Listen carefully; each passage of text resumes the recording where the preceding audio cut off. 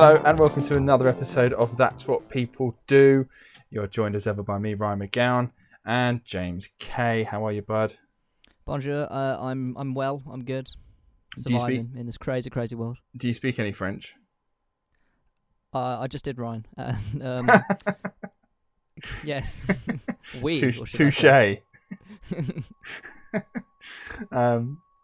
there you go. That's a good start. Right. How's your week been? Been good? Yeah, been working. It's nice to be working. Nice to be socialising again. It's good to be back in the mix of things. Just pretending that life's normal. Yeah. How about you? All right. Not bad. Yeah. What do we think there's going to be another lockdown? Nah. I don't think so. Nah, I'm starting to think there might not be. Well, Nah. never mind. I can hope for next year. Full steam ahead. If you get it, then that's your problem. Yeah. Righty. So last week we spoke about one of the most famous gangsters in history, Mr. Al Capone. Yes, we did. Fucking hell, was that a week ago? Time is a concept. About a week ago, yeah, it happened then. And I promised that we would talk about an Australian lady called Catherine Knight. Now, as we said just before the episode, you've never heard of this woman, have you? No, I haven't. Quite a lot of people haven't, actually. It's like one of those, if you're into true crime, you're probably aware of her. But, yeah, if you're just like maybe a casual listener or, just partaking it now and then, you might not have heard of her. And she's definitely worth hearing. But not for good reasons. This is a bad episode, remember, everyone. Okay, let's just crack on with it, shall we? Right. Let's. Catherine Knight was born October 24th, 1955, in a small town of Aberdeen, Australia. Not Scotland, Australia. I know it's hard to get them two mixed up, but... Yeah, it's because back in colonial times, you'll see it with America as well, no one could be bothered to think up new names. No. So we just thought, fuck it. Yeah. Like, is New York just York but new? Probably. No, it is. Yeah. Is Jersey just Jersey but new? Yeah. It's just laziness. Absolute laziness. No, you're absolutely right. And did you know that New York, before it was called New York, was called New Amsterdam? No way. So, the Dutch Empire, I suppose, at the time, had basically, I think they owned New York and they called it New Amsterdam. And then the British colonials came in and went, yeah, we're having this now. No. And we'll not call it New Amsterdam. We'll call it after York and we'll call it New York. Isn't it amazing how, in terms of Britain, York just no one really gives a shit, and yet in terms of America, New York is like the bee's knees. Oh god, yeah. It's the new one, isn't it? Yeah, it's new, upgraded. To be fair, but yeah. there's like a million Londons in like Canada. Yeah, and there's Birmingham's everywhere. There's an Essex in America. There's a Manchester. Yeah, it's mental. What? I don't know what the thought process there was, but colonials were lazy to do a job. Someone was just stealing a fucking paycheck. Is what was happening. Yeah, and like, isn't it even in like Ireland? They were like, "Oh, this place is called Derry," and they were like, "Nah, I'm gonna call it Londonderry." Yeah, just so people feel at home wherever they are. Yeah.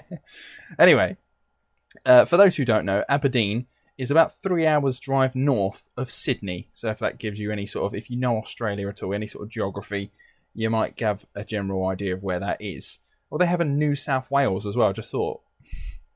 Yeah, we could literally go sit here all day just listing off the pure laziness of colonials. I just want to point out, especially when we're talking about Australia, Australia are quite lazy when it comes to naming things. They've literally just got like territories and they just call it Southern Territory, and that's just the south of Australia. And you're like, brilliant. Where do you live? The southern bit of it. It's just what it does on the tin, innit? Yeah, pretty much. Now, when I say that Aberdeen was a small town, I mean it was a small town. Even in the 2016 census, that was 4 years ago, there were less than 2,000 residents in the town. That's a small town. That is small town. Less than 2,000 people live. It's everyone knows everyone kind of town. Yeah, everyone's got each other on Facebook. Oh yeah, totally. Everyone's got everyone on Facebook, and they already know what they've already been doing, so there's just no point. Yeah. So Aberdeen, when Catherine was born, was a relatively newish town, having been established in 1828. Colonials and all that. But even by the mid-1900s, Catherine's family were very well known by the locals as troublemakers. Oh dear. Yeah, we all know that family. the ones that kick off in the streets, and they don't really care who's around to hear or see it. You've definitely the ones that everyone pretends they don't like, but when it kicks off, everyone's there in their front room, peeping through the curtains, having a good old watch. Yeah. You're in that top bedroom, just peeping out the blinds, and you're just like, as they're chucking bottles at each other, and then police come. Oh yeah, my mum used to be like, Ryan, come up, quick, and I'm like, yeah, what? We pretend we don't love it, but we love it. Oh yeah, we love it. Yeah, and they're like, fucking so and so from around the road is having a go at a boyfriend again. You're like, all right, yeah, go on then. It's like live EastEnders. It's brilliant. Yeah. So this is what the Knights were about in this small town of Aberdeen, right? So Aberdeen, for the most part of its history, was an abattoir town, which is a slaughterhouse. Right. Yeah, fancy word for a slaughterhouse. Yeah. Okay. Yep. With a small population, so Aberdeen's slaughterhouse was the biggest employer for the town, with over 600 residents working for the slaughterhouse at the peak of its business power. Considering, again, there's like 1,500 people living in this town when she was born, and about 600 of them... Everyone also worked... Yeah, everyone 600 worked at the same place. Fuck, you can't escape. Oh, yeah. So if you didn't work at the abattoir, you were probably a miner. So that's pretty much what you had going around if you lived in Aberdeen. You're like, you're going to kill cows and sheep, or you're going to blow up rocks. That's it. What's the point in school? Oh, yeah. No. Do you want to know how many schools there were in Aberdeen? Probably No, one. 2. Oh, fuck, okay. Was it one private, one like public, or whatever the word is? No, just 2 normal schools. Just 2 normal schools? 2 normal schools. I bet they fucking hated each other. I bet their football matches were so fierce. Oh, God, yeah. Our local school rivalry was Beauchamp's school. They were dicks. Ooh. Beauchamps. No one liked Beauchamps. Fuck Beauchamp. Yeah, if there's anyone listening who went to Beauchamps, which I'm very surprised if there is, I don't like you. Fuck you. Yeah, just starting some old beef. So, yeah, 600 residents of Aberdeen worked in the abattoir, and of those 600, the Knights family were one family among many living there and working there. So Catherine's father, Ken Knight, Mr. KK, worked at the abattoir, and like a lot of companies at the time, lived with his family in a prefab housing provided by the company. Right. It's perfect walking distance to the slaughterhouse, that kind of thing. They're like, we don't want to, what is it? We can get away with paying you less, but we're also putting you up in a house, that kind of thing. There was a lot of companies. Yeah. We talked about it with Bourneville in Cadbury. Yeah, Cadbury, yeah. Yeah, and it turns out where my mum lives with her partner in Tilbury in Essex, that itself was like a new town, essentially created by the factory in the area for local workers. And it's a clever way of doing it. Oh, totally. It's really clever. It's really interesting as well. Like, most of them are all flat roofed houses, but some of them have a balcony. And it turns out that if you had a balcony, you were management. Oh, I bet they so fucking you got hated the moved. managers. Yeah, you got moved to the one with a balcony, which is pretty cool. I bet they call them like balcony pricks or something, balcony wankers. Balcony bastards. Yeah. So yeah, like many others, the Knight family lived in this prefab house that was provided by the company. And as I say, it was perfect walking distance to the slaughterhouse, which means it is possible that Catherine, when growing up, may have heard the awful noises that one would expect to hear from an abattoir and became, potentially desensitized to it. Yeah, once you've seen sausage being made. Oh, yeah. Can we just go on this? I find this is... I didn't realise how apt this is. We're talking about someone who lived in a slaughterhouse town, and you informed me of your new dietary requirements. Yeah, I've recently cut meat out of my diet. I was a pretty big carnivore before. The aim is to go vegan. At the minute, I basically am. The only thing that's holding me back is cheese. I will still have a bit of cheese every now and then because it's cheese. But it's going well. My family had a roast dinner tonight. They had roast pork and everything. I just had all the veg and the trimmings and stuff, but I had a vegan burger with it.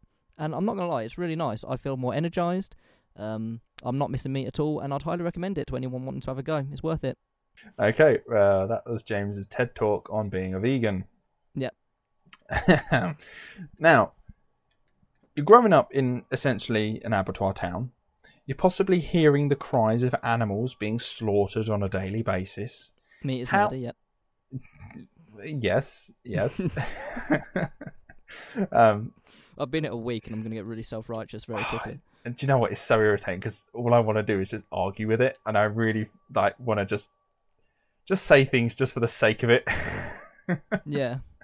Like, I'm not a religious man, as all of the listeners will know, but I like pulling out the whole, in the Bible, God gave animals and made humans like their masters to do with whatever they will, and if that's what you want to do, eat them, then you should be allowed to eat them. But I'm not going to do that. Yeah, fair enough. I'm not going to fight it. No. Anyway, right. So, how normal is the rest of your childhood like to be if you're Catherine Knight, growing up in this abattoir town, hearing the murderous noises going on constantly? Well, yeah, violence quickly becomes just a normality, doesn't it? Well, really? you'd think so. Well, I'll tell you one place that you don't want to be, and that is inside Catherine's home growing up. So, I know we have Australian listeners, and I hear you, I see you on the analytics, I look at it, so you can't hide. Now, and what I don't want to do is tar you all with the same brush, but as cousins... Tar them all. Yeah, all right. As cousins to us Brits, which I think is fair to say, I don't know how you feel about it, I think it's fair to say that Aussies share in the drinking culture that we have, right? Oh yeah, for sure, absolutely. They're basically us, just kind of more open with it. Yes. Yeah, I like that. And like some of us, you guys can drink, like seriously drink. Yeah. And what does a hardy, red-blooded Australian do after a long day at work? He heads to the pub for a few beveraginos, does he not? Yeah, absolutely. Now, We've all been there. We all love it. Exactly. And exactly like Catherine's dad, Ken, would do some... Except you did not want to be in the house when he was. See, Catherine's parents had a horrendously abusive relationship that was not hidden from the kids at all. Her dad would frequently chase down her mother and beat her before raping her, often in the full view of the kids, sometimes up to 10 times a day. It's one of them sentences that I don't really know how to respond to. No, good. I'm good. Yeah. I think we'll just let it hang. So, yeah. Naturally, this is not the best environment to be raising children. And according to Catherine, the abuse was not exclusive to the mother. So although Catherine says her father never touched her, she does make claims that other family members, including brothers, abused her as a child, allegedly, right? A lot of them say, no, it's not true, but she swears blind it is. Now, there's no way to corroborate these claims, but psychologists that have worked with her have found no reason to doubt her. So make of that what you will. Yeah. So what about schooling? You did mention this. Surely this was a safe haven. And now, as I mentioned, there are only 2 schools in Aberdeen for all the kids, and it does seem that children would be taught enough that they could get a job in the abattoir or the mining industry, right? Now, Catherine seems to have been the class bully, often having violent outbursts towards her fellow students, which doesn't help, obviously, with the family home. And on one occasion, she even unleashed herself at the teachers, who then had a go back at her, and then were like, "Oh, it was self-defense. Never mind." It's like, no, but you did just strike a child. Yeah, that's a no-no. Yeah, but it was different times, wasn't it? It was like 70s. Yeah, nowadays it's a no-no because of the law, but sometimes you do just want to fucking hit a kid, don't you? Oh, kids! Look, we mentioned it, I think, last week. Kids are so fucking... They think they're so smart. They're irritating. A swift backhand would solve a lot of problems. Did you ever get... Well, I don't know, I suppose, at the risk of incriminating our parents, I'll not ask for details, but I think you know where I'm going with this. No, they didn't. I was never... Well, I don't want to say beaten because that's wrong, but like smack bottom and all that kind of shit. That I never got that. I never got physically reprimanded. Oh, interesting. Okay. Anyway, mine was always just. To be fair, I was a good kid, but most of the time it was just go to your room or grounded or whatever. The standard. Yeah. Now, when she wasn't kicking off, she was noted to be a pleasant student who would listen, but she was not academically gifted in any way, shape, or form. In fact, she was unable to read and write even at the age of 15 when she left school. Right, okay, that's bad. Yeah, that is bad. What was the point of going to school? What did you do? Reading and writing is literally the basic that you should be able to do. How do you do like the equivalent of basically a decade at school without reading and writing? Yeah. I don't know how she managed to do it, but she did it. Now, when she was 16, she followed in the family tradition and gained employment in the abattoir, first working in the offal room, dealing with the guts, the heads, the hooves, etc., before being promoted to boning, slicing up the carcasses like a butcher, and was given her own set of butcher's knives, which she treated like her own children, giving them pride and place, hanging over her bed on the wall. That seems healthy. Yeah, it's a great place to put your knives. Yeah. So I just Just on stare the at bedroom them wall. as I fall asleep. Sweet dreams. Now, the skill she would learn, skinning and cutting up animal carcasses, seems to be very transferable to humans as well, which we'll get on to later. Nudge, nudge, wink, wink. Now, Catherine was more than happy with her, quotes, dream job.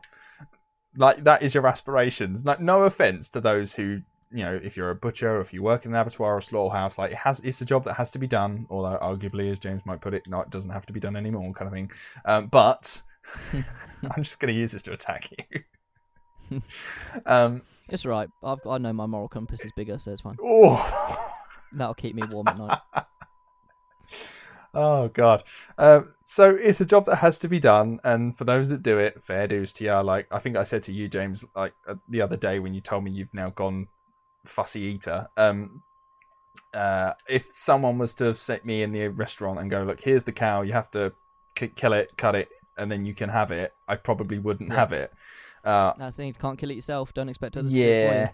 Yeah, it's hypocritical. I do understand that. But I don't know many children whose aspirations are to be someone working in an abattoir. A butcher I can kind of get, but an abattoir, no.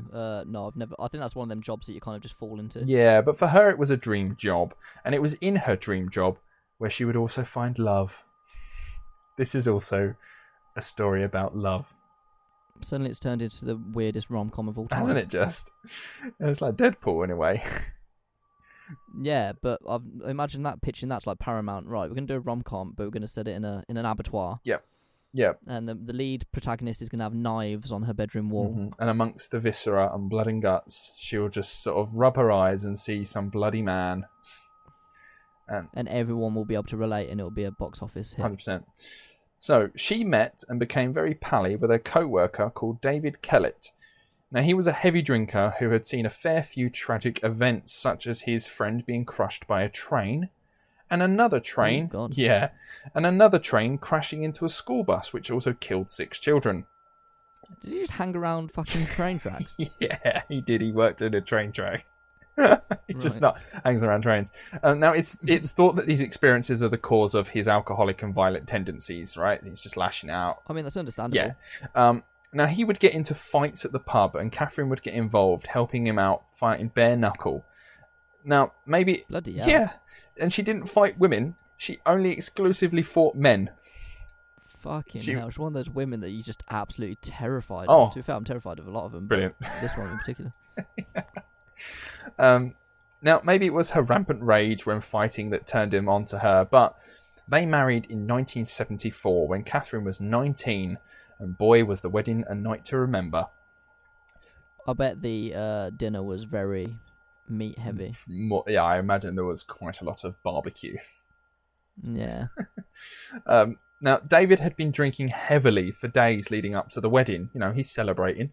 And on the day itself, he was driven to the ceremony by Catherine on her motorbike. Now, David recalls one thing his soon-to-be mother-in-law said to him on the day. Quote, "The old girl said to me to watch out. You better watch this one or she'll fucking kill you. Stir her up the wrong way or do the wrong thing and you're fucked. Don't ever think of playing up on her. She'll fucking kill you." And that was her mother talking. She told me she's got something loose. She's got a screw somewhere. She's got a screw loose somewhere. This was David's mother-in-law. That's just like little girly things, isn't it? Like little whisperings in the ear. Innit? Like little cute little things. Yeah, it's not like... I'm going to kill you. Yeah, it's not like... or be aware, like, you know, she can be a bit fussy sometimes with like the way she washes up, or I don't know, something like silly like that. It's like, no, she'll fucking kill you if you like cheat on her. Yeah, she will literally murder you. Jesus Christ. But then the thing is, at that point, you're like, well, this is my life now. I can never do anything outside of this relationship because I will die. Yeah, exactly. Also, I must say, I'm hesitating to do the Australian accent. It's... Oh, yeah, we said we were going to do this Thai accent, this episode in Australian accents, weren't we? What a letdown. Yeah, we did. Fuck's Yeah. sakes. I'm not going to do it just because I don't want to upset anyone. I don't know what you're on about, Ryan. Well, I think we should go for it. All right, shall I do that? Shall I say the quote again? But I'll do... Yeah, do the quote again, but do it in an Australian accent. All right, then. The old girl said to me to watch out. You better watch this one or she'll fucking kill you. Stir her up the wrong way or do the wrong thing and you're fucked. Don't ever think of playing her up. She'll fucking kill you. And that was her mother talking. She told me she's got something loose. She's got a screw loose somewhere. There's something about the Australian accent that just makes everything sound like a bit of a joke. Do you know what it is? I think that's how like he managed to just stay in an abusive relationship, and even at the wedding was like, fuck it. Because just doing the accent makes you think, fuck it. You don't take it seriously, do you? Like, at all? No, just... It's like... Everything's fine when you just do the accent.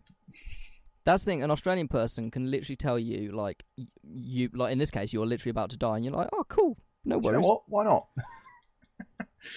But that didn't freak out David, even up to the, should anyone have any reason why these two should not be wedded, speak now or forever hold your peace. David went through with it. Even at that point, it's like, she's a bit, you know, this is definitely an abusive relationship, but fuck it. I would have been out of that door so quickly. Dude, I wouldn't have even gone in the door to get to that point. Just get out. I mean, I wouldn't have been in the abattoir to meet her, Ryan, but that's Good just point. I am. So, yeah, David went through with it. Maybe the wedding night will be better, right? It's a sensual moment, right? You're now one. You're about to share your life with one another. It's an exciting time. Well, Catherine and David, they were at it like rabbits that night. And who wouldn't be on your wedding night, huh? I bet she, like... No, in fact, no, carry on.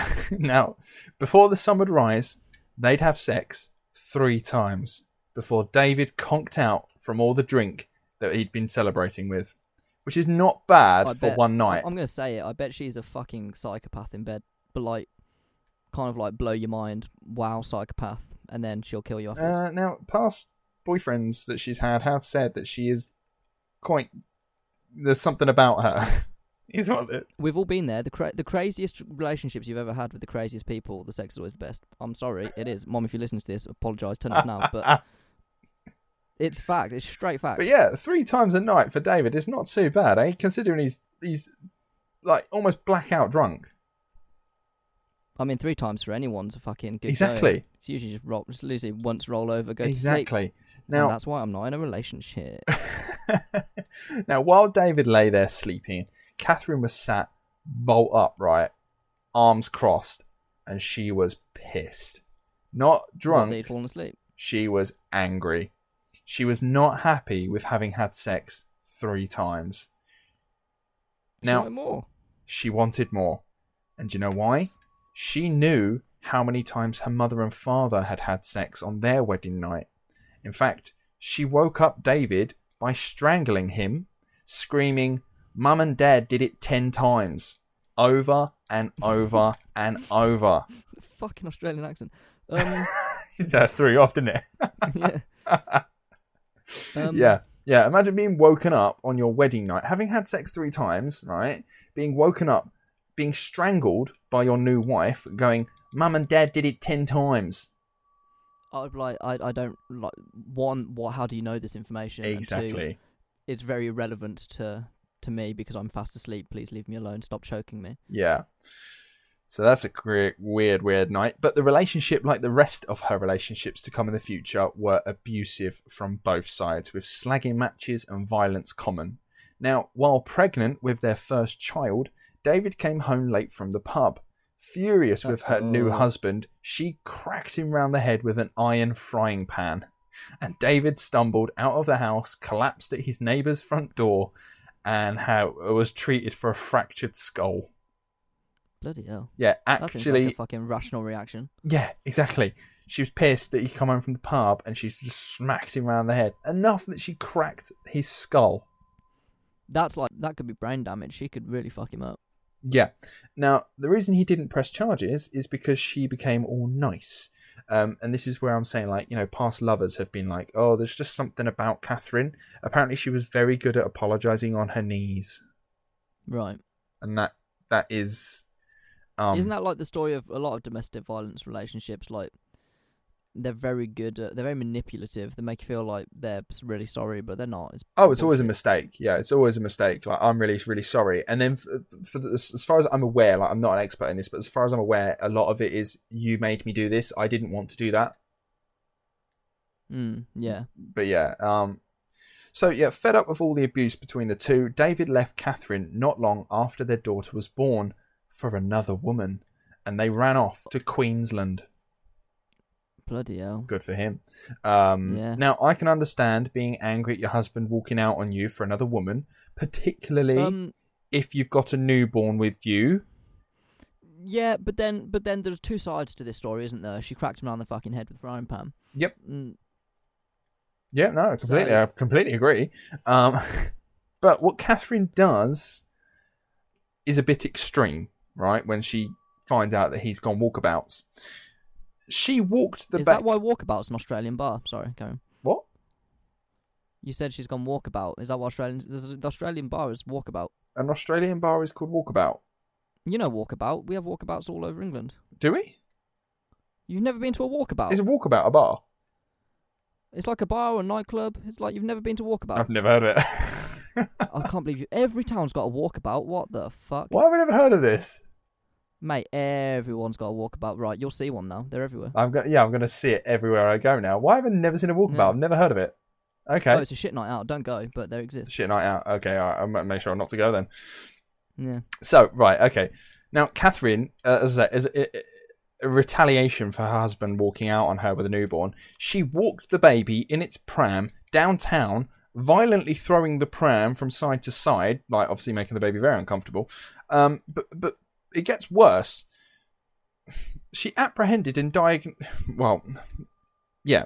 she got apprehended and was diagnosed with postnatal depression and spent a few weeks recovering. But when she was back out, she would take the baby again to the train tracks and simply left the baby on the train tracks and walked off, knowing that there is a train due any minute. Right, okay, fuck. Like, I'm sorry your husband walked out on you, but that's not a rational response. No, absolutely not. Don't take it out on the child. Go and kill him like you said you would. Exactly. Now, luckily, a local forager, which if you live in a town just means you must be homeless, I don't know. A local forager found the baby and, rescued it. And Catherine was arrested and sent to a hospital where she would spend the night and then, for some reason, discharged herself the next day because everything's fine. Anyway, right, okay. It keeps going. A few days later, Catherine decided that the town needed to pay for producing the woman that David ran off with, and with the local mechanic, because he fixed the truck that helped them leave. Again, this is all rational thinking. Yeah, okay. They're like, the Aberdeen town produced this woman, the bitch that he ran off with, and therefore the town has to pay, and also that mechanic fixed his car, therefore it's his fault as well. Not David, not the woman, it's everyone else's fault. Weird. She needs psychiatric help quick. Oh, doesn't she just? Now, she kidnapped a girl who she worked with, along with the girl's mother and sons, and then had her in a truck held at knife point, and told them to drive her to Queensland, where David was. Now, the family drove her as far as a service station after saying that they needed petrol, which is a smart move, right? That is smart. Mm-hmm. And while there, the family escaped and locked themselves away in a room. Catherine chased them and was trying to batter the door down until the police were called and tried to subdue her with brooms. Is that just what Australian police have? Brooms? Apparently, yeah. We've got like truncheons and tasers, and America's at that time, got fucking assault rifles. Brilliant. America has like a paramilitary organisation, and the Australian Aberdeen. Australia has brooms. They got broomsticks. Clearly, they flew them to the scene. Yeah, well, I think they need to upgrade their their armoury a little bit. I think you might be right. But yeah, they apprehended her with brooms in hand before Catherine just passed out from rage. I'm not even joking. Her body just gave out. She was... Or maybe she was raging so hard she hyperventilated or something and just Yeah. lack of oxygen to the brain. That's exactly it. Yeah, her body just keeled over, and that was it. And then she was arrested and put into a mental hospital. Now, for reasons unknown, I suppose it kind of makes sense. David had been made aware of the incident, her now estranged husband, and feeling bad, thinking, oh, this is all my fault, he decided to leave the woman and come back to Aberdeen to live with his mother, and whilst doing that, look after Catherine when she was released. Which is a bit weird. Like, I'm not being funny. I'd be like, well, thank fuck I got away from that. Why would you come back? The whole story is just... It's crazy, isn't it? Fascinating. Yeah. She is a very interesting character. Oh, yeah, totally. Now, they got back together for a while and moved around. Catherine got another job in a meat factory and had another daughter together, but it wasn't to last. Catherine left David and headed back to Aberdeen on her own with the children, and she claimed a disability benefit pension when she managed to grab herself a bad back injury. So that was her now out of work, living at home, kind of bored. Fucking whirlwind of a relationship here. Yeah. Surely you'd stay single for a while after that, right? Yeah, you do you for a little bit, fall back in love with yourself, find some hobbies. Yeah, fall back in love with yourself. But yeah, she doesn't do that. 2 years later, Catherine met a man called David Saunders. She has a thing for finding guys with the same name. Yeah. But then, to be fair, I don't know if this is an Australian thing. Do you know how there's names that are common and things like that? Maybe David is just a common name.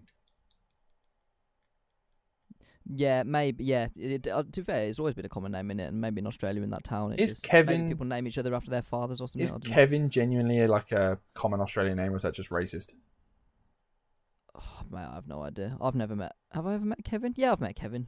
Yeah, I know. There's one of them that you occasionally meet them, but you don't know many Kevins. Yeah, I think we've mentioned before weird names. My dad's name's Keith. It's just weird.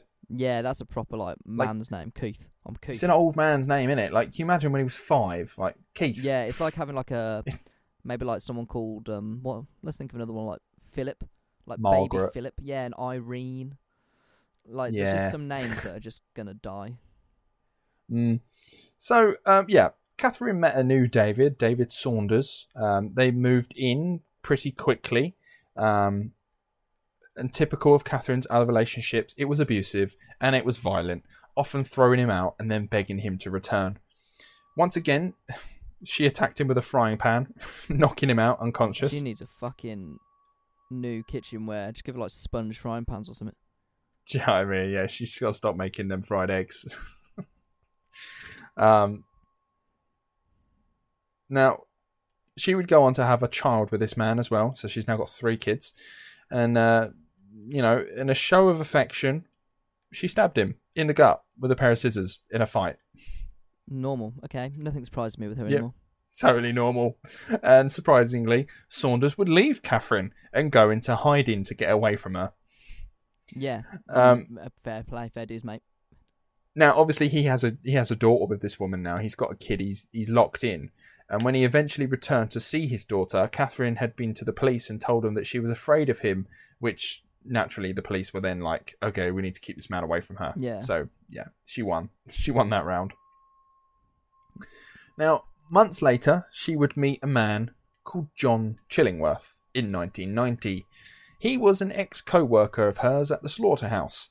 A year later, she would have another child, and the cycle of abuse would continue, which lasted for 3 years before she left him for another man that she'd been having an affair with. See, she'd been going to the pub. Bear in mind, she doesn't drink, right? Catherine Knight is totally sober at this point. She doesn't drink yet. But she was about to start drinking in the pub because she met another man called John Price. And John Price is the main subject of this episode here, all right? So, Catherine met father of 3, John Charles Thomas Price, or Pricey to his mates. Now, by all accounts, Pricey was known to be a terrific guy who was friendly with everyone. He was known to take the piss out of you, but if he did, it meant that he liked you. That kind of, he's only messing, it means he likes you, that kind of stuff, right? Mm-hmm. Now, John Price was a miner in the town and was making some seriously good money. Like, we're talking 6-figure salary here. And he spent the best part of 20 years building up this career. Now, like other hard-working Aussies in the area, he worked hard and he played harder. He was a seriously heavy drinker, and it was said he could drink for Australia. But like everyone says that's that, surely a fucking statement, because Aussies drink just like the normal ones. Yeah, there's like beer for breakfast, silly like that. I don't know. Yeah, apparently they don't actually drink Foster's. They think Foster's is shite. It's just marketed here as like the Australian drink. From what I'm heard. There's a good call though. Yeah, Foster's, good call. Yeah, I think Foster's is one of those generic. Like we have Stella. Yeah. Foster's is probably like their Stella. Well, like no one actually drinks Stella. I mean, you say that, but the people we used to work with, like, I won't name names on the podcast, but people, it's not like it's a bad thing, but they used to drink Stella. Stella was their go-to beer, which I respect. Oh god, but it's weird because there's two types of Stella drinker. There's like drinks it from the can at home Stella drinker, and then there's Stella in those fancy glasses in a pub drinker. Yeah, that they were fancy drunk, but then we would have a can. I don't know, like I don't drink Stella. Just I don't know. I'm not a big fan. I like beer, but if there's like, I had this conversation at work the other day actually. I will always opt for a colourful cocktail because I don't care what I look like on a night out. I'm fully aware that the cocktails are nicer and more alcohol content. So yes. If you're a bloke, stop trying to prove something by buying fucking beer. If you don't like it, just stop trying to prove. No one fucking gives a shit. If you want a strawberry daiquiri, I will have so much more respect for you. Just fucking order it. So what if it's sparkly and it's got an umbrella in it? Enjoy it. Do you know what? This is a voice that needs to be heard more often, James. You need to shout this from the rooftops. This is our rant of the week. This will be our rant for the week. Yeah, we get one nearly every week. If you are a man and you don't drink beer, that's absolutely fucking fine. If you want a pink daiquiri or a mojito or a sex on the beach, you fucking have one, man. You like a porn star martini, you fucking have a porn star martini. You want a gin, you have a gin. Yeah. If you like a little spirit, have a spirit. I exclusively don't have drink to gin drink now. beer just because you're a man. Like if I'm sitting there, with the big gin glasses with like all the ice and everything, I'll sit there and I'll enjoy it, and everyone will be like, "Oh, you're weird," but like, yeah, but my drink tastes better than yours. So exactly, my drink tastes better than yours. It doesn't bloat me like fuck, and it's a wee bit more expensive, but it's fun, and I like holding the big fucking goldfish bowl of a glass in my hand. It makes me feel like a villain in a film. Exactly, I like it. Fuck toxic masculinity. I'll drink beer if it's there, but if there's other nicer things on offer, I'll always opt for it because I don't. Who knew that we'd be fighting toxic masculinity in this episode? I know, yeah, mental. I like it. Now, it was at a bar or a club where he met the mid-40s Catherine, and they absolutely just hit it off. Now, John was aware of Catherine's violent past. Remember, she's a knight living in Aberdeen, like everyone knows them. Yeah. But Catherine, who's now in her 40s, after meeting John, started drinking and seems to have just become a bit more of a fun version of herself, like this self that, we'd not really seen before. The whole joke like, oh, I remember my first beer, that kind of like, oh, she seems a bit fun now. So yeah, they just seem to really start hitting it off. And John even had a little pet nickname for her. But it seems... do you want to know the pet nickname? Because it's fucking weird. Yeah, go on then. Right, it's definitely just Speckled Hen. The nickname for her, pet nickname he had for her was Speckled Hen. But when I found it out, it was Speckled fucking Hen. It just adds a little something, doesn't it? Adds a little something, doesn't it? Which makes me think maybe he'd like say that when he's drunk. He's like, come here, you speckled fucking hen. But yeah, it seems that the come down from drinking made her more violent, which I can kind of understand. If you've never had a hangover before, and now out of nowhere you got a violent headache, you're feeling sick, and then someone's just in your fucking ear roll. They're really, they're not nice. Oh yeah, totally. So yeah. Now, I've told us that, John was aware of Catherine's violent past. He was also warned by his friends to stay away. Even his own children didn't like her and thought she was crazy. But he still went with it, which is kind of that bit I was mentioning earlier. That bit about Catherine everyone kind of likes. It's kind of Yeah. the sex part of it all, for some reason, Yeah, it seems. I imagine. Yeah. Now, there's nothing normal about this relationship at all. I'm not kidding you. There's nothing right here. It just doesn't work on any level. But to Catherine, it was, right? She's used to that abusive relationship. She's used to the violence. She's used to all that sort of shit. But to Catherine, she was starting to get agitated. The reason why? John wasn't asking her to marry him like all the others have. And this was kind of confusing her because that's like, it's not how it works. Now, probably the reason why is that John, well, the relationship is fucked anyway, but more likely John was still hung up on his ex-wife who he divorced relatively recently in 1988. And he wasn't looking to remarry anytime soon. But that was not going to stop Kath. I found this so funny when I read it. She stole some money from John and went and just bought herself an engagement ring to force the subject. Can you imagine like that happening? That'd be, to be fair, like if you didn't feel ready to marry someone and they were like looking around engagement rings or bought themselves one, I'd be like, steady on. Yeah. So yeah, when she told John, like, because bear in mind, she's come home and she's gone, oh, look what I managed to buy here. And he's like, oh God, what have you bought this time? She's like, oh, just a little engagement ring. And he's like, but the thing is, ladies, it's 2020. If you want to ask a bloke to marry you, like, you can. It's a thing now. Oh, yeah, totally. If it had been a leap year, she'd have already asked him. Hmm. But yeah, when she told John, he said that he was happy with her, but it's just not happening. Like, it's not happening. But that didn't stop her. She tried a couple more times to get him to agree, but he was just having none of it, and, you know, too right.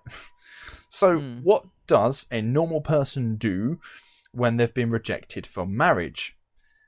Well, Watch a Notebook, get some Ben and Jerry's, and just have Yep. a little cry. yeah, or, you know, if you're, you know, you're in a good relationship and you've got good communication skills, you might be able to say, look, I ain't ready. I like you. I want to be with you, but maybe just it's not the right time. I need time to, like, you know, get used to the idea. Something like that, maybe. Yeah, Maybe. Yeah. Or you get your significant other fired from their rather highly paid job. That's another avenue you could explore for sure. Yeah. Now, remember, I said John was a miner and was making money. He was a hard worker. And on one occasion, John had bin dived for some old, out-of-date medical kits from work. You know, these are going out of date. He literally had to root them out of rubbish because the company didn't need them anymore and was throwing them out. It's not like they're going to miss them, all right? Now, there's going to be some handy bits in there for sure. But technically, you know, company policy, this is wrong. You shouldn't be doing this, right? And now, the bit that's worse is that Catherine videotaped the medical kits in John's home and then sent the video to his boss, who in turn had to fire him for theft of company property. Right. This is all because he just wouldn't marry her. Yeah, it's not very rational, is it? I mean, it doesn't surprise me anymore because everything she has done is just fucking batshit. Oh, crazy, yeah. Now, naturally, John was pissed and threw her out, but it didn't last long. A few months later, he took her back. We don't know why, but all his friends told him, if you take her back, you can find somewhere else to drink. So he did. Bloody hell. Yeah, that's a big thing. Like, if you're in a small town and, like, you have a pub and the pub is, like, the focal point of the town, everyone goes to that pub, and then out of nowhere, all your mates are like, listen, mate, we love you. You should not be with this woman. If you are insistent on staying with her, go find yourself another fucking pub, because we don't want to know you unless that's the case. Like, that's big, man. And he did. He was like, oh, fine, fuck yous then, I'll do it. He found himself a different pub. Hose over bros. He chose hose over bros, yes he did. But apparently this hose just got, you know, the magical whap. Fucking hell. We've descended, have we? Yeah. So he went to another bar to avoid all the ridicule. They were concerned something would happen to him, he or all his friends, and they hoped that rejecting him would make him leave her, but of course that didn't happen. The violence would continue and get gradually worse. John had refused to allow Catherine to move in with him again, mainly because he intended to leave the house for the kids, but because it was the house he had bought for his ex-wife. Good fucking call. In another argument, Kath stabbed John in needing medical care, and John demanded that she leave his house, but she refused, telling him there are only 2 ways that she would leave this house. 1, pay me $10,000, or 2, Right. give me the house. Like, Fucking rational. Right. She's fucking mental. But, stupid, and obviously he wasn't having it, right? Now, on February 29th, in the year 2000, John went to the local courthouse and demanded a restraining order to get her out of his house for final. understandable. Fair play, John. Yep. But was told that it wouldn't happen today. It's more likely to take a couple of weeks to get it sorted. Now, stuck on what to do, his friends told him not to go home. Like, do not go home. Yeah, like offer him a sofa or something. Yes. But he thought he had no choice. See, he didn't want to give her his home, but he also knew that Catherine and his kids did not get on. And he was afraid that if he didn't go home, she has no one else to take it out on, she might take it out on them. So John went back home. But before he made it home, he finally met up with his friends and he told them that if he didn't show up to work the next day, he was dead. Now, when John arrived home, Catherine was gone. So he went to a neighbour's house for a few bevs before heading back home at 11 p.m. and fell asleep. Meanwhile, Catherine was with her family, videotaping the kids and the grandkids in what seems to have been some kind of weird will. She also bought some second-hand thrifty black lingerie and packed her beloved knives. Yeah. So she then headed over to John's about 11:30 while he was still asleep. She entered the house. She watched some TV in the living room for a bit. Then she took a shower and slipped into her new second-hand lingerie. Right. She woke up John and surprised him with sex, which, sorry, I don't care who you are, but if I live alone and someone randomly wakes me up and tries it on, I'm freaking out for like a solid 5 minutes before I know exactly who it is. I don't care who you are. Yeah. If you start 100%. touching me up and sure. I'm like, what the fuck, get out. Yeah, especially when you're like half Yeah, asleep. exactly. Now, after sex, John went back to sleep. Now, Catherine pulled out her knives and stabbed John in the chest. In a blind panic and filled with adrenaline, John shot up and tried to get out of the room through the hallway, clawing for the light switch on the wall. All the while, he's being stabbed by Catherine in the back. Now, he managed to get to the front door, covered in blood and knife wounds. He opened the door, tried to get out, but Catherine pulled him back inside and shut the door. John was now on the floor and could only watch as Catherine came towards him one last time, stabbing him over and over and over. By the time that John Price was dead, he'd been stabbed 37 times. Overkill. Totally. Right. After the killing, Catherine took a shower, she got changed, took John's wallet and drew out $1,000 from an ATM. We don't know why, because the money never shows up. Like, the family are like, we didn't see it, we didn't get it, we don't know where that's gone, and Catherine herself was like, nope, don't know why.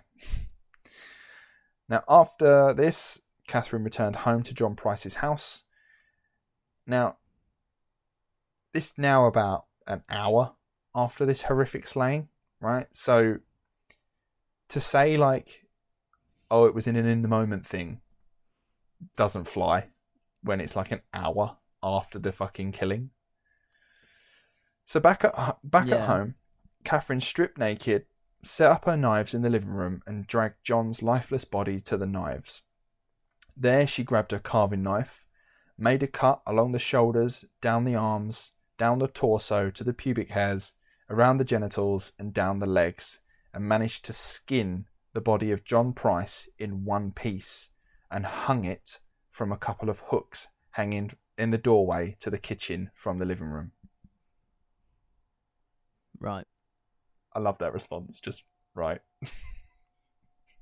I've lost for words for this woman at the minute. She continues to do things. Yeah. Now, the police said that the face was still recognisable as it hung from the hooks. Right. Okay. But she wasn't done there. Right. She decapitated the body, cutting through the muscle and the neck, and placed it in a boiling pot, and added water and a few spices and let it boil. Catherine then went back to the body, sliced off parts of the rump or the butt, and cooked it in the oven. She sliced up vegetables and she made a gravy. Vegetables, gravy, and the meat of John Price was served on 2 plates with a note above each one. The note had the names of John's 2 children on each one.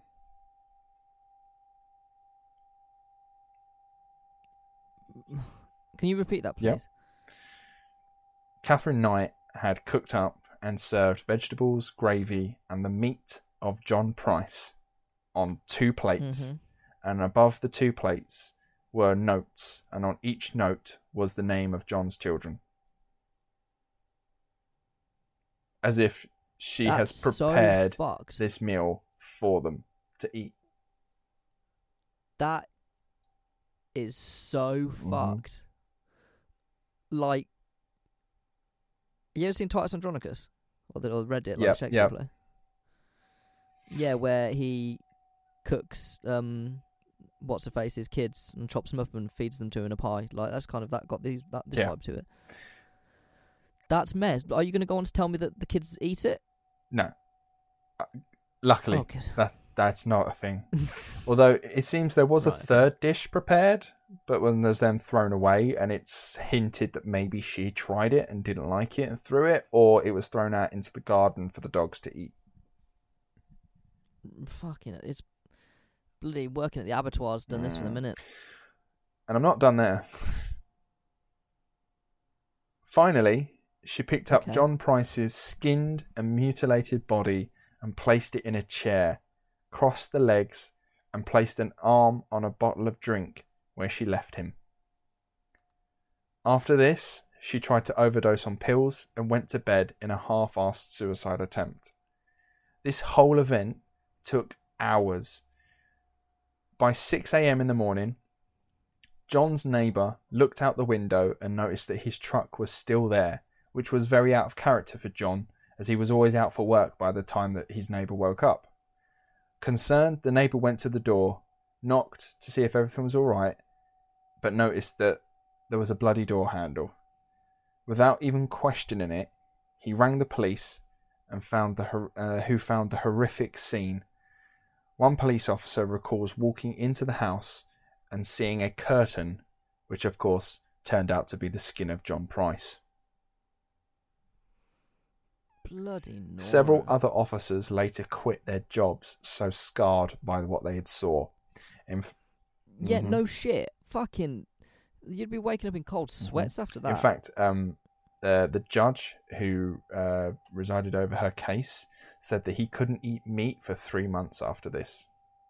I mean, why not just not eat it forever, Judge? But no. No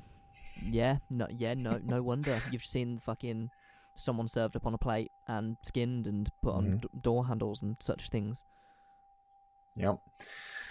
Now, the police then found Catherine sparked out on the bed. Now, remember, this whole event took the whole night, so by the time she overdosed on her pills, it's obviously not taken any really effect because they were there by like 7 in the morning. So she's literally only been asleep for like an hour. So she's not died yet. So she was just sparked out on the bed. She was still alive. Her suicide attempt was botched. She was immediately arrested, claimed not to remember a thing. When on trial, Catherine pleaded not guilty. I don't get that. The defense was trying to play on the amnesia of the whole event because she's like swears blind. She doesn't remember any of it. So they're like, oh, she was just blacked out, doesn't remember what she did. And jurors of the case were also given the option to bail out on this case due to the nature of the killing, which some of them did. They were like, this is going to be brutal. Like, if you don't want to do it, that's totally fine. And I think like 5 of them dropped out of like a pool of 60. And then those that stayed, they went, okay, look, we're going to tell you a bit further what happened here. And then some more dropped out. Yeah. I mean, I wouldn't like to be there either, to be honest with you. Oh, yeah. Now, randomly, and we still don't really know why.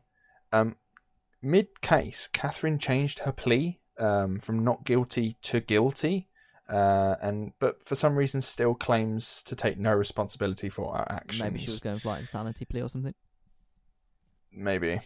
Well, naturally, she was found guilty, and she was sentenced to life in prison. And I believe currently she is the only Australian female to be given a life sentence without parole, and is still there today. She's still about, still alive. Aye, she is. Apparently, she is the granny of the prison. She likes to bake. She likes to set up events for the prisoners and all sorts of stuff like that. She doesn't get into violent fights anymore. She's pretty content. She absolutely loves being in prison. Right. I wouldn't trust her baking, though. No, I wouldn't trust her baking either. She's like Mrs. Lovett almost. Yeah, literally. Yeah, genuinely. That's a perfect comparison. Yeah. But yeah, that's the story of Catherine Knight, who murdered, skinned, and cooked her lover. I like that you're speechless. That kept taking turns. When you think it was over, it just kept taking turns. Yeah. It was going one way, and then boom, left turn. Didn't expect it. He got skinned. That we've had some fuck stories on this show, but that one's up there. It's definitely up there. Like, we've talked about Mengele, but this is up there. I've noticed that the ones that are really always truly fucked, and when I say fuck, like, how to describe it, like, very precise in what they do, I guess. Like, it's usually the women who are more unhinged. Like, the unhinged women are a lot scarier than the unhinged men. Oh, yeah, totally. Like, female criminals are scarier than male criminals. Like, men are impulsive. Like, they react on instinct and just in the moment. Women harbour shit. Like, they plan stuff out. I feel like men are a lot more predictable and kind of a bit more dumb with what they do, I guess. Yeah. Whereas women are a lot more. They can be more vindictive and precise, and they plan things meticulously. And not. This is massive stereotypes, but. Oh, totally. Well, obviously, it works both ways as well. But yeah, it just seems women scare me a lot more. Yeah. All right, that was the story of Catherine Knight. I hope you guys enjoyed it, because that was brutal. That was fucked. Yeah. I'm gonna let that hang for a bit. So what do we have for next week? Do you have any idea yet? No. Who did I do last week? Capone. So it's gonna be a good person. You'll be a good person. Oh yeah. It has to be a good person. No idea. So if anyone's got any ideas, hit me up. I will start writing it fairly soon though. So I'll try and get this episode out tonight, maybe tomorrow, probably tomorrow at the latest, and then we'll crack on. Yeah, apologies guys for this coming out a bit late. Obviously, we do try and get the episodes out on a Friday, but our work schedules have just been totally hectic, and we've not been able to get together at all. Yeah, when Ryan is available, I'm not, and vice versa. Yeah, so we're currently recording this on a Sunday evening. Yeah, Sunday. But yeah, it's definitely worth checking out. Like, I'm sorry it's late, but it's definitely worth it. Yeah, this story was great. I'm glad we waited and didn't rush it. Yeah. All right. I hope you enjoyed that episode, guys. Make sure you follow us on all the socials. You must know them by now. If you follow them, you follow them. If you don't follow them, that's fine. But yeah, I appreciate more so if you could find us on whatever platform you are listening to us. Drop us a little review if you're able to, a little 5-star review from like iTunes and whatnot. Yeah, helps out the pod, helps it grow. And also, it's just there as a little aside. If you ever feel like you want to help us as a I was going to say channel, like, well, my YouTube or something. If you want to help the podcast, the show grow a bit more, helping us with like getting new equipment, better audio stuff, all that kind of shenanigans. We do have a Ko-fi page. Oh yes, artwork. If you guys listening, if any of you are like artists or creatives in any way, shape or form, we are looking for a new cover, basically some new artwork cover for the pod. We've got one that has a bit of a backstory too that we kind of want to get rid of now. So yeah, if you are interested, if you've been listening for a long time and you're creative and you think I could do a better job than that, God.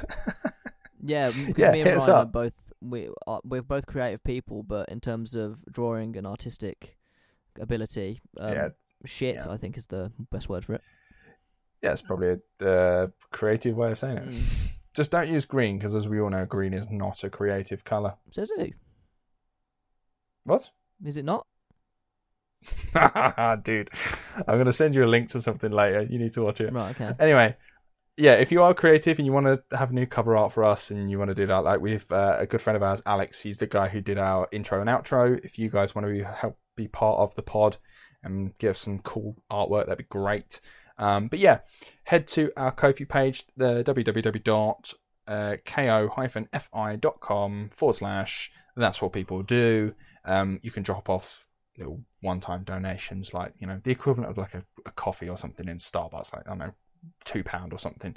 It all goes towards the pod, so that'll help big time. Lovely. Thank you very much for that. All right then, guys, join us next week where we will be talking about someone good. Someone nice. Someone nice. Thank you very much for listening, and we'll see you soon. Ta-ra.